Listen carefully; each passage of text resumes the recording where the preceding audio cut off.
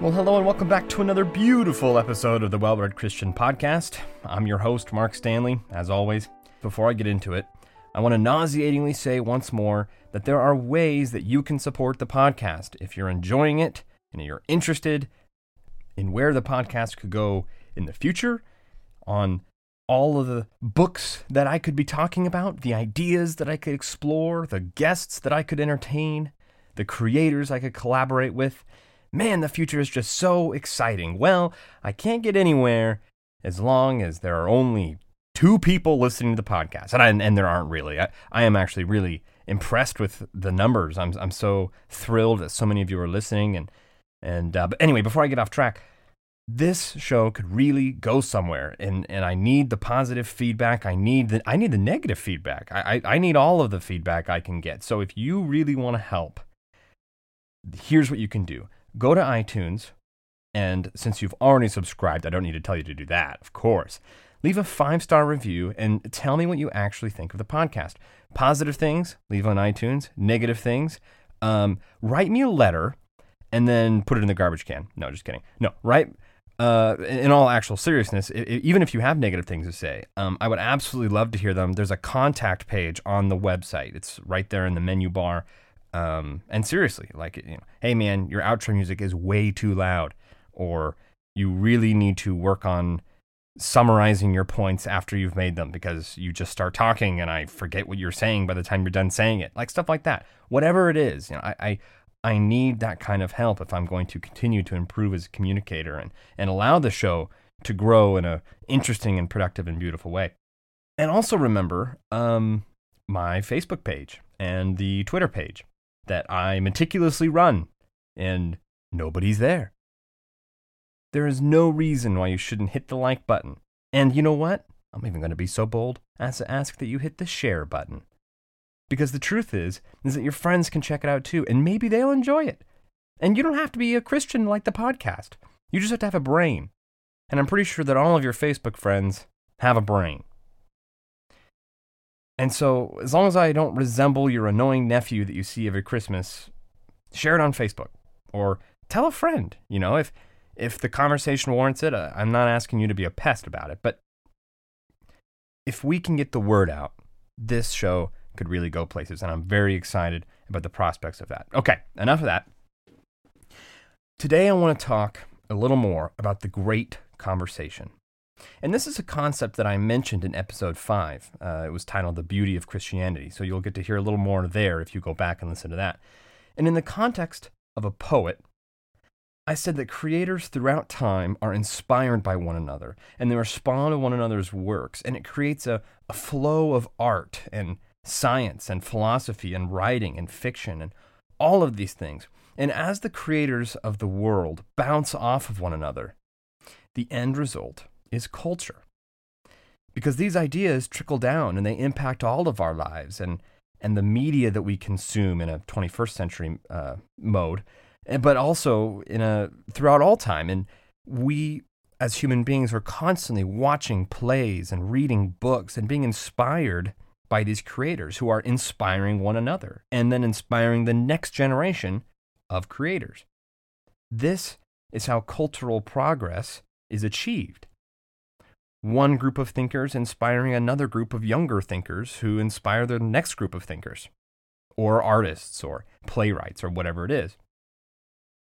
This is actually how cultural regress is achieved too, by the way.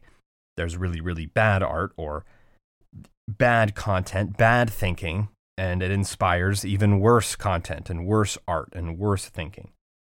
And so there's a battle there, there's a balance, there's a back and forth. But you get the idea.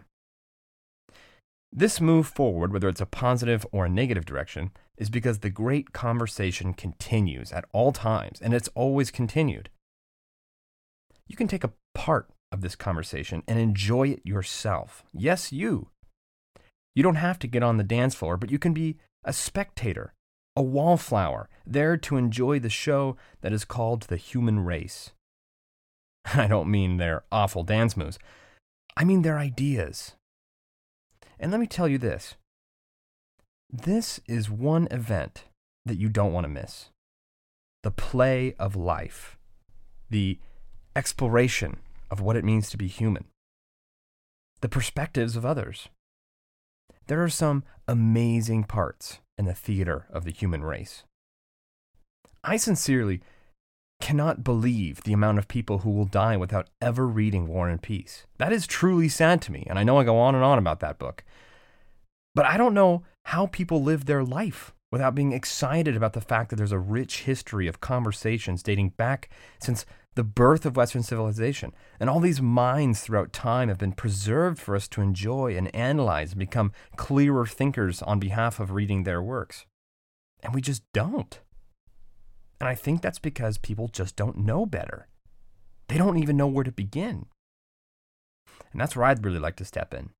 I would like this podcast to be a center for beautiful music and beautiful poetry and beautiful artwork and beautiful literature and beautiful ideas to find a home so that you could go, well, it's all overwhelming and I don't know where to go or where to begin, but I don't really mind listening to the Well Art Christian podcast. And if you were a regular listener, I hope that you will continue to gain more and more exposure to beautiful music and beautiful literature and beautiful ideas in a way that can enrich your life so that you don't feel like you have to go to your nearest library and, spin around 7 times and throw a dart and hurt some child and then go up and steal his book and try to read it. Because that is obviously not a good way to be exposed to the great conversation. So all random acts of violence aside, I really want Well Art Christian to be a center for those kind of beautiful things. And anyway, to get us back on track with the conversation, I want to make an observation about the great conversation, about painters and artists and literary figures and philosophers. And this is interesting. Most of the time, it's the artists and the painters who get it right first. They're on the cutting edge. They see something in the world, some truth, some reality, and it's so vivid and powerful to them, and it's abstract in all of its collection of ideas and thoughts that are just barely forming, and they can't even put it into words, but maybe they could express it with a paintbrush. And then the poets and the writers see what has been painted, and they go, whoa, I get it. I see that too. Maybe that's even a subconscious experience. And then they write their books and their poems. And then the philosophers take up the rear. And they go, okay, I see what you all are saying. All right, I get it. And then they explain it a little more fully, a little more thoroughly. And thus culture marches on, as the rest of us then look at the paintings and we read the books and we are impacted by the poems and the plays and the films and the music. And then, of course, the philosophers. And let me give you an example of this. I think this will be worthwhile. In 1907, Picasso painted a painting. And this is an absolutely brilliant painting. Probably not one that you'd want to hang on your wall, but brilliant nonetheless. Because Picasso saw what was happening to modern man at the turn of the 20th century. Modern man was becoming deconstructed, dissected, and in a sense, obliterated. Our conception of what it means to be human was dissolving before our eyes. And how can you communicate that? What are you going to say? How can you get every shade of emotion and truth and wonder into one expression? I could barely do it just describing it, what he meant to say right now. You'd have to look at it yourself. Well, if you're a painter, you communicate with color, with texture, with depth, with images, with symbols that represent ideas that are conjured up in the mind and expressed on paper. And so Picasso began to paint. And when Picasso was finished, it was called De Musée d'Avignon. I butchered that, but it was a good try. Painted in 1907. And this is a painting of the inside of a prostitution house in Barcelona. On the left-hand side of the painting, the forms are naked and unashamed and immoral creatures, women, expressed in a fairly natural form. Even if their appearance is discomforting, it's generally, normal for Picasso. But towards the center of the painting, the forms of the women begin to look broken up. They begin to look primitive, savage, frightening. And then finally, on the right-hand side of the painting, the figures have been completely disassembled into masks and symbols and broken images and body parts, distorted faces, and darker, disturbing figures. Picasso expressed the nature of modern man. Monsters, human subjects. He painted the world as he saw it. The result was a terrifying work that chilled his companions and friends to the core. And he knew what he had done. And for a moment, as one commentator put it, the world stood still. T.S. Eliot did a similar thing with poetry. T.S. Eliot was hailed as a hero of modern poetry in 1922 when he published his work, The Waste Land. To quote another commentator, for the first time, this is a quote, for the first time, he dared to make the form of his poetry fit the nature of the world as he saw it, namely, broken, unrelated, ruptured, a collection of shattered fragments of language and images and illusions, drawn seemingly haphazardly from all manner of literature and philosophy and religious writings, from the ancients to the present, end quote. And then now here come the modern philosophers, like Jean-Francois Lyotard. I think I butchered his name too, but it was a good try. And he articulated fully that modern man was broken, and any narrative that seeks to explain and understand all of life in a grand meta-narrative is almost certainly wrong. And he was one of the first and most influential postmodernists. I usually read his name. I don't know how to say it. So do you see it? Do you see how all of these people are looking at the horizon, and the painter, in my example Picasso, sees something and he paints about it, and then Eliot, the poet, also sees the same thing and he writes poetry about it, and then finally Lyotard, the philosopher, brings up the rear and he fully articulates the ideas that the previous artists had communicated. And philosophy is actually overtly structured in a way that reflects the great conversation. The definition of philosophy can actually be deemed the study of philosophers. Because if you think about it, what do philosophers write about? Philosophers who came before them. Literature and poetry sometimes pretend like they're not influenced by one another because they want to be original. But philosophers gain originality in another way. They gain originality by responding to and refuting whoever came before them. So Plato builds off of and refutes Socrates, and then Aristotle learns from and then refutes Plato. And then Alexander learns from Aristotle and conquers the known world. And so Greek ideas spread and collide into other ideas, and those kind of mix and fold and mold and develop over time into the ideas that we have today. And one of the things that you might not know about the Great Conversation is that there's a huge rivalry between poets and philosophers. Now, to be clear, when I say poets, I mean writers of fiction, primarily. I mean artists, visionaries. The technical term for their craft is called poesy, the craft of fiction. And this rivalry has existed since the beginning of Western civilization.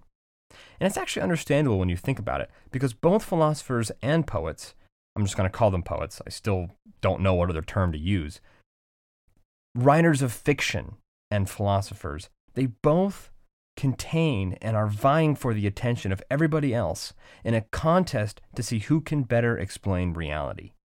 They're in the same arena. Who has the better take on the way things really are? Because really, that's what everyone is trying to do. We're all trying to get a fix on what is going on in the world. Some of us at specific moments, others in a meta-narrative. The first example of this, at least that I'm aware of, is found in Plato's Republic, one of the first works of Western philosophy. For those who are unfamiliar, Plato's Republic is basically this philosopher named Plato. He was a Greek, one of the first great thinkers, perhaps one of the greatest thinkers of all time, at least I certainly think so. And he gave an explanation of what the best possible government and society would look like. If you could wipe out everything and start fresh, how would you build it so that it was optimal? Well, there's a lot that could be said about Plato's Republic, but what I want to say right now is that Plato bans poetry and he executes poets. He just says, get those people out of here. Get rid of those guys, those freaks in funny clothes who babble on about nonsense that nobody can interpret.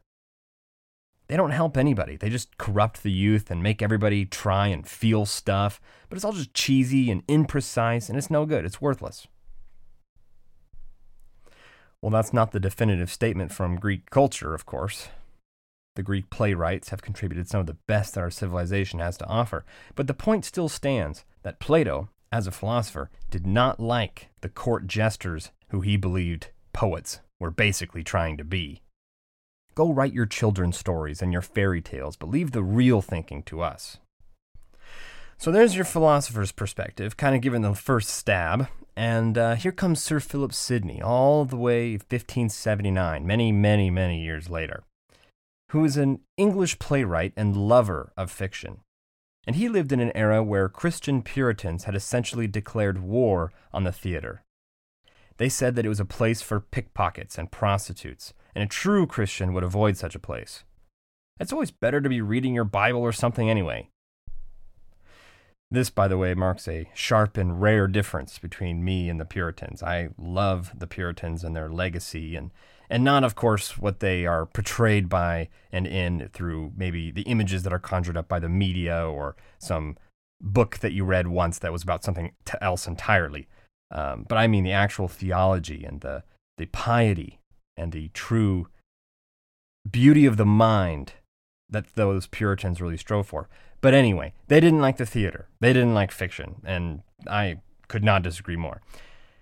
And so here comes Sir Philip Sidney, my hero, the Puritan who loves the theater.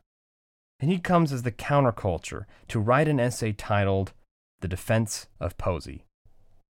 And one of the things he argues is that fiction is very much worthwhile. As a matter of fact, fiction is the most important thing a culture could study and revere.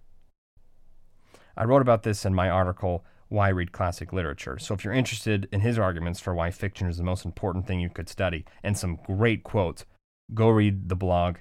Some of my thoughts are there. It's a pretty great article, if I do say so myself. Shameless plugging aside, in The Defense of Poesy, Sidney argues that literature and fiction is the most important thing you could learn in school, and it's the most important branch of the humanities that you could study, and he anticipates the objection that philosophy is going to be better. It's more grown up, it's more mature. Set down these silly books and let's talk about the ideas like men. Just say what you mean and mean what you say. Enough of this poetic nonsense. Well, what Sidney says in response to this is a diss of all the ages. It's a diss for the books. It's amazing. As someone who loves philosophy, I absolutely love how Sidney just rips these guys. He dishes it out against the philosophers in a hilarious and powerful way. He says, really? You want to learn from philosophy instead of reading these incredible works of fiction? Okay, fine. Go learn from Aristotle. Pick up his 800-page Metaphysics and tell me what you think after that.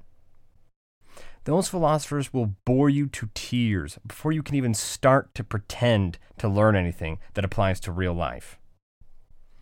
Check out this quote. Quote, "A principal challenger to step forth is the moral philosophers, whom, methinketh, I see coming towards me with a sullen gravity, as though they could not abide vice by daylight.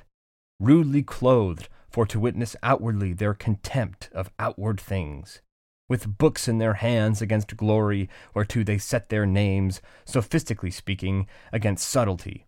And angry with any man in whom they see the foul fault of anger. These men casting large shadows as they go of definitions, divisions, and distinctions, with scornful interrogative do soberly ask whether it be possible to find any path so ready to lead a man to virtue as that which teacheth what virtue is." End quote. So he talks a little bit like Captain Barbossa in Pirates of the Caribbean, so you'll have to forgive the old English. But in case you missed it, he is absolutely making fun of these guys. He goes, "Oh, I see, the moral philosopher. That's what you want to teach you? With their bent over backs and their beards that touch their knees and their books that they never close with dark covers. They walk around sullenly with frowny faces and look down their noses at you because they have the contempt for all of life in the outside world. They're just in their ivory tower that doesn't even exist, and so it's trapped in their brain, and all the rest of the world is rubbish. They'll lecture you all day long about what virtue is and about what vice is and how you must master your passions and blah, blah, blah, blah, blah. And they can't even decide what these terms mean. How are you going to learn anything from them? How are they going to teach you anything? It's just tables and charts and definitions and talking in circles. But if you let me tell you a story about a man who was so angry he killed every Trojan he saw for miles, until his seething rage blinded him so badly that a cowardly weasel of a man shot an arrow and he missed and hit his heel, and he accidentally found his weak spot, and he killed him. Well, I'd wager you would learn a thing or two about the virtues of courage and strength and heroicism, as opposed to the vices of rage and pettiness and cowardice. But it's not just Plato and Sidney, with the rivalry, I mean. I can't help but mention Tolstoy and the historians, too.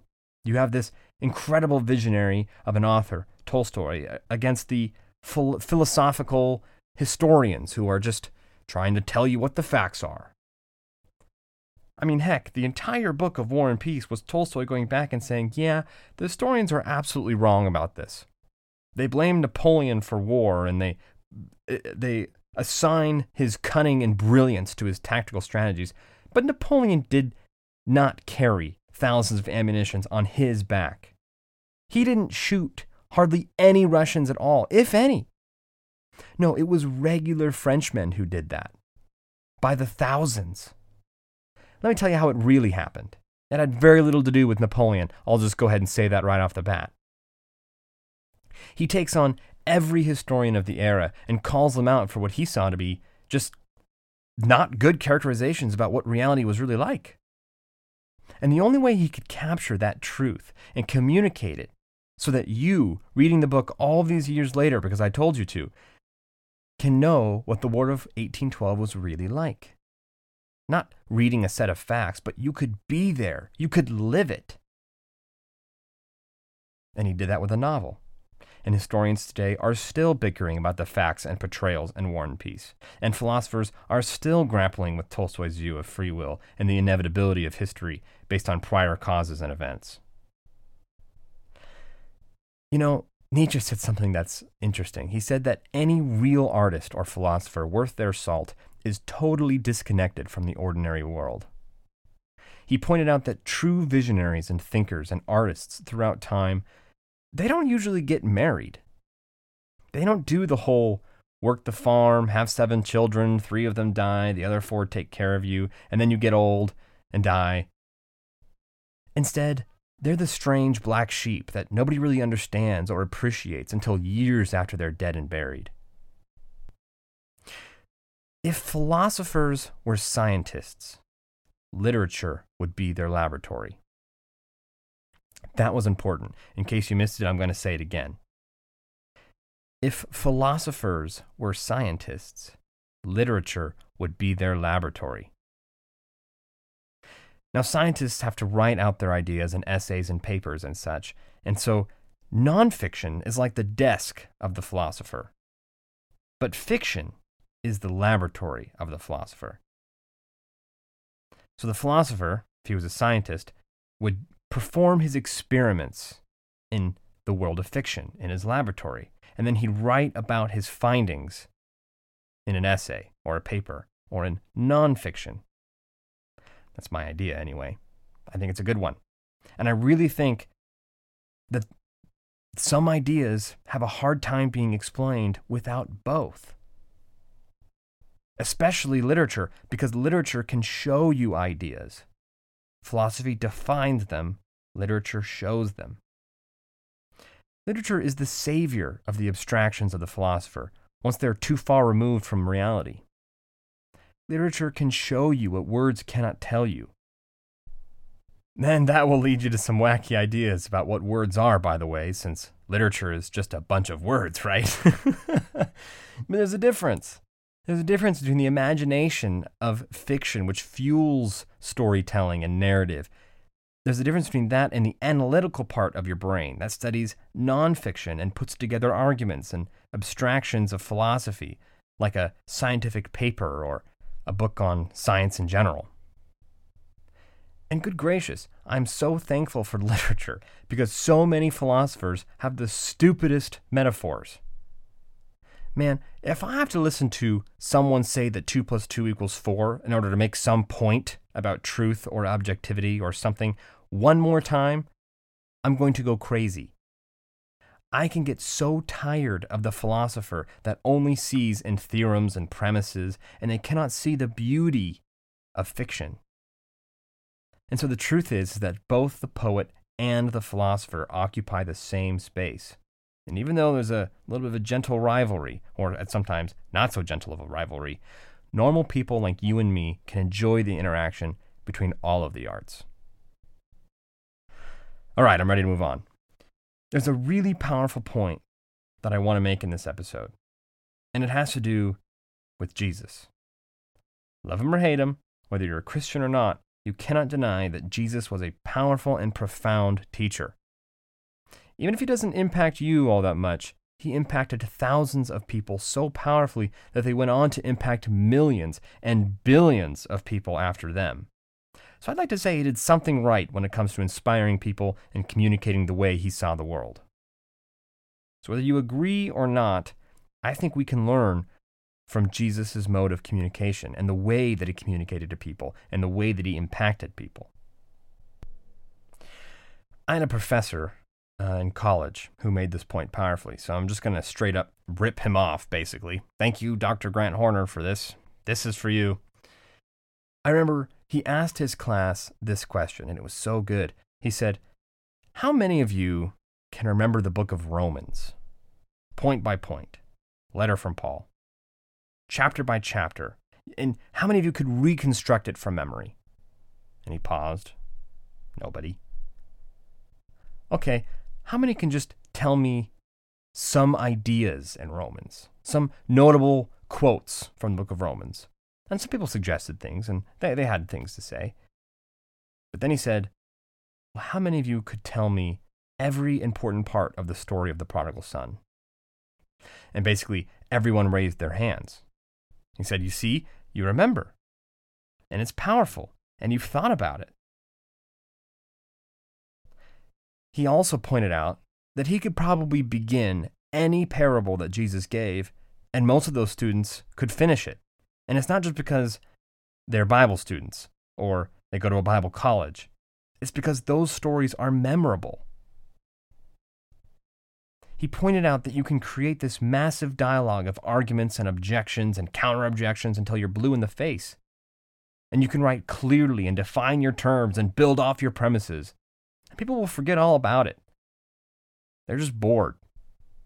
But if you look at Jesus and you hear him say, there was a man who was beat up and robbed and left for dead on the road, and a Pharisee passed by him and did not stop, and a Levite passed by him and did not stop. But a Samaritan, a ceremonially unclean, racially inferior, filthy Samaritan, scooped him up and took him to an inn and paid for his medical treatment. Who do you think showed that man true love? Well, there you go. There's a powerful story, and from then on, you know what Jesus means when he says love your neighbor. The person who's beyond your racial divide. The person who it's really not your responsibility to help them. The person who is completely helpless. That's the person who you give everything for. Now, that's a powerful view of love. And Jesus taught moral truths with narrative because it was powerful. It got the point across in a way that struck the hearers dumbfounded. Many times, the people who ask Jesus questions are completely baffled with his answers. And many times he answers people with stories. The power of narrative is incredible. And you're not going to be sorry if you read more high-quality fiction. So in conclusion of our time spent examining art, poetry, fiction, and philosophy, I want to conclude with a profound thought. Here it is. Ideas are things that are not thought. They are lived. Ideas are not things you think. They are things that you do. They are things that you are. What are you, if not a collection of incoherent ideas playing themselves out every morning when you wake up and every night as you fall asleep? Ideas are expressed in actions. Ideas manifest themselves in our lives. Most people, I wager, are not even conscious of the ideas that possess them. Every single action you perform, especially the mundane and the knee-jerk, are expressions of ideas that live inside of you. Do I buy this milk or that milk? Well, this milk will make me fat. It's whole milk. Better buy that milk. Why? Well, because I don't want to be fat. Well, why? Because I want people to like me and think I'm attractive. Well, how much are you willing to sacrifice for that? Clearly, your choice of milk. But what else? If you're at a party, or someone is at a party, let's say, and they're offered drugs, and they say to themselves, what the heck, and they take it. The idea that's being expressed in that moment, it could be a series of things. It could mean, I want the people around me to accept me, so I better do it. Or, more likely, it could be an expression of a deep belief that nothing matters and I don't care what happens to me as long as I have a good time along the way. And you'll pick that up among people who say, why not, a lot. Well, why not? Why would we do that? Well, why not?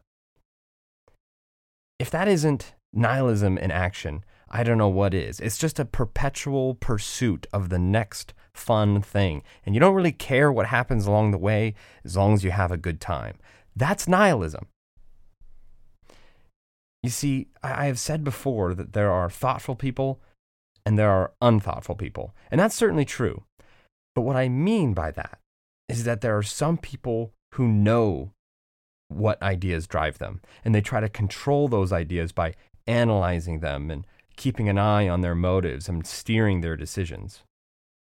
And then there are other people who just do whatever they feel like in the moment.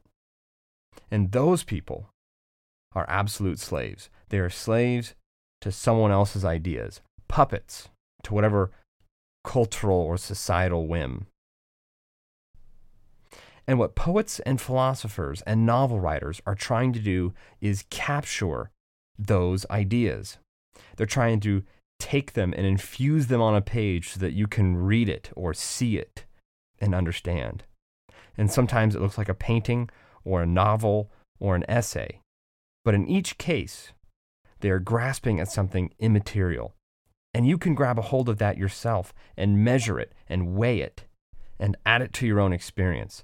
You can learn to decipher true ideas that match the world and distinguish them from ideas that are dangerous and will harm you and people around you. It's like magic, really. You can be a wizard of ideas and you can command them and understand them, or you can be subject to them. And what artists and philosophers and writers are trying to do is articulate those ideas in a way that you can understand. Some are more understandable than others, some are more beautiful than others, but their goals are the same. And this conversation between ideas and expressions of ideas is beautiful and worthwhile. And that's my project, and that's what I'm trying to persuade you of and lure you towards. And I hope that you join me and that you continue to join me in the journey for beauty and truth. Thank you for listening to the Wildwood Christian Podcast. I'll see you next time.